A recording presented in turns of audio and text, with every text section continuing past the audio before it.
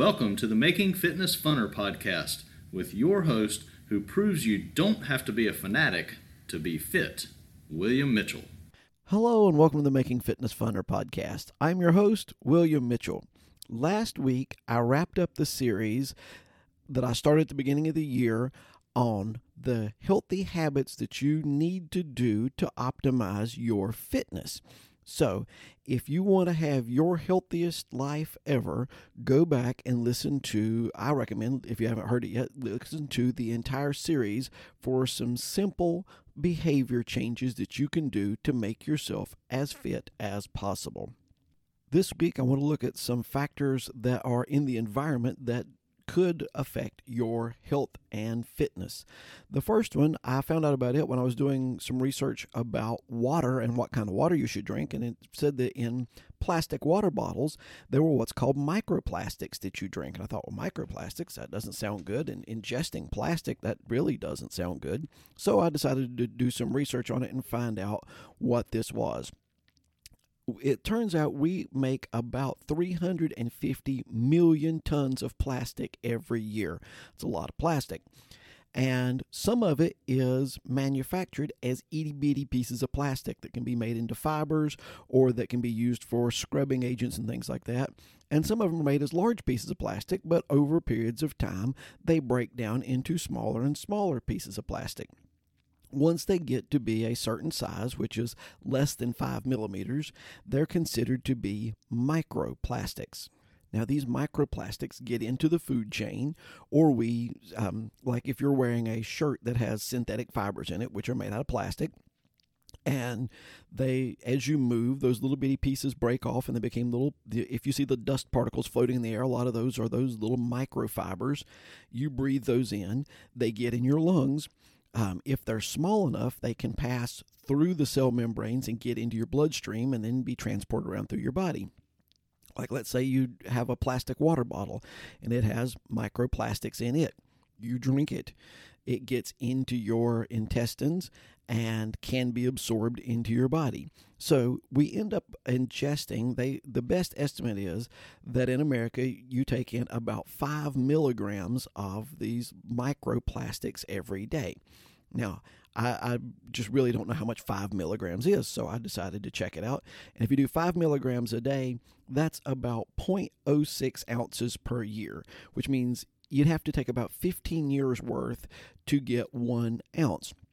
So that sounds pretty safe until you realize that these things work in very, very tiny amounts when they give off chemicals, because a lot of these plastics are made with all kinds of different chemicals added to them. And if those chemicals give off in your body, they can do all kinds of strange things. Plus, some of these plastics are sharp and they cause inflammation. So what do they do whenever you ingest them? How do they affect you? The number one answer is we have no idea. They just found these recently, and they have started doing some research. They've started checking bodies, and they found that they're in our cell tissues. They're in our secretions. They've checked our feces and everything and found that, they're coming through our bodies. But exactly what do they do? And they don't know. They do know in animal studies that they do quite a few things. One is they can change your gut health, and we'll talk about that later. They can mimic certain hormones or prevent certain hormones from doing their job. They can cause reproductive harm, and they have found the microplastics in the placentas of different humans. They can increase your inflammation, and they can cause lung damage. But then when I was going through this, I found that they could potentially increase the obesity. So that's the next thing I want to talk about that kind of ties into this, is the discovery of a series of chemicals called obesogens. Now, it's a fact that worldwide human beings are getting fatter. And it's even a fact that worldwide domestic animals are getting fatter. Well, we make the food for them too, so we thought that's probably what it is.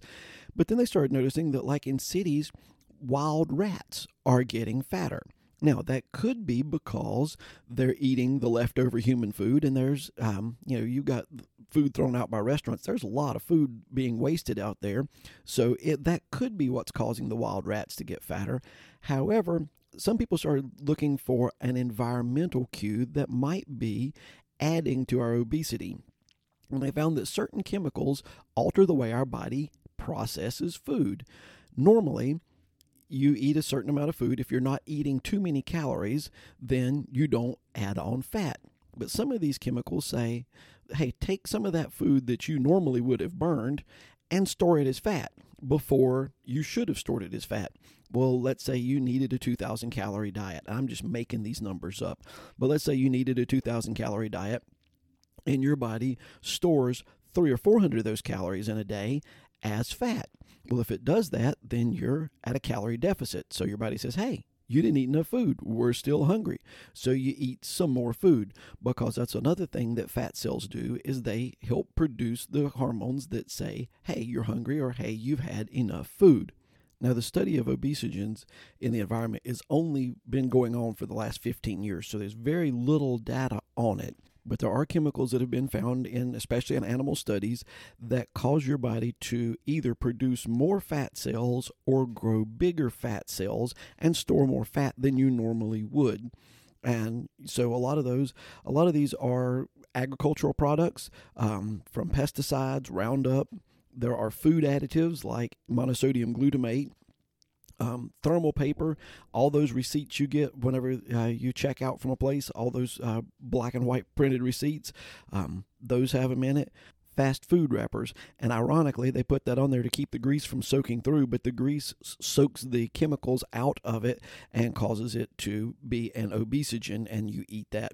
Non-stick cookware, a lot of your flame retardant stuff, waterproofing that's used on outdoor gear, cosmetic fragrances. So there's a lot of things that we come in contact with on a daily basis that could cause us to alter the way our body deals with and stores fat.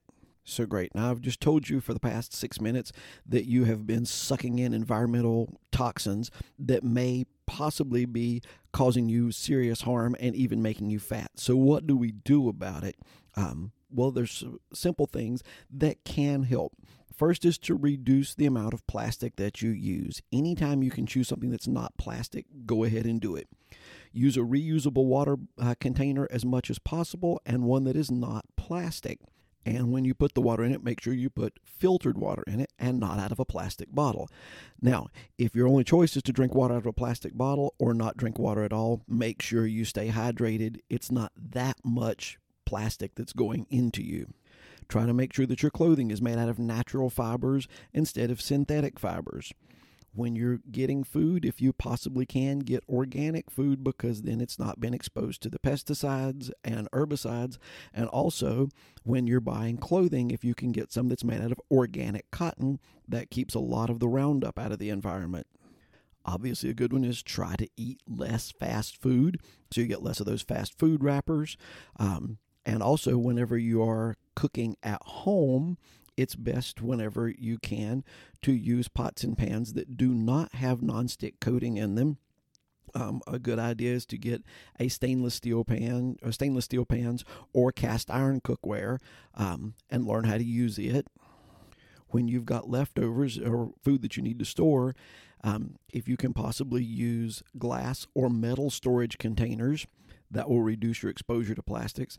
And also, for the chemicals that leach out of it, it's a good idea not to microwave plastics, because some of these are not just obesogens, they're also cancer-causing. So in conclusion, the best idea here is to stay as natural as possible. Now, there are times when you need a cleaning solution that is going to be harsh, it's got nasty chemicals in it, and you just have to use that to clean something. But there's also times whenever you can use something much milder. So always go for the mildest, most natural, most organic, least man-made substances thing that you can use, and that will reduce your toxic exposure, and that will make your fitness just a little bit funner. I hope you've enjoyed this episode. If I've said anything that you thought was enjoyable or worth sharing, please refer this to a friend so that they can have more fun in their fitness journey. Also, please remember to subscribe and like the podcast. As always, I'd like to thank One Accord for the bumper music and Paul Sink for the great intro work. And I hope you'll join us next week as we try to make fitness funner.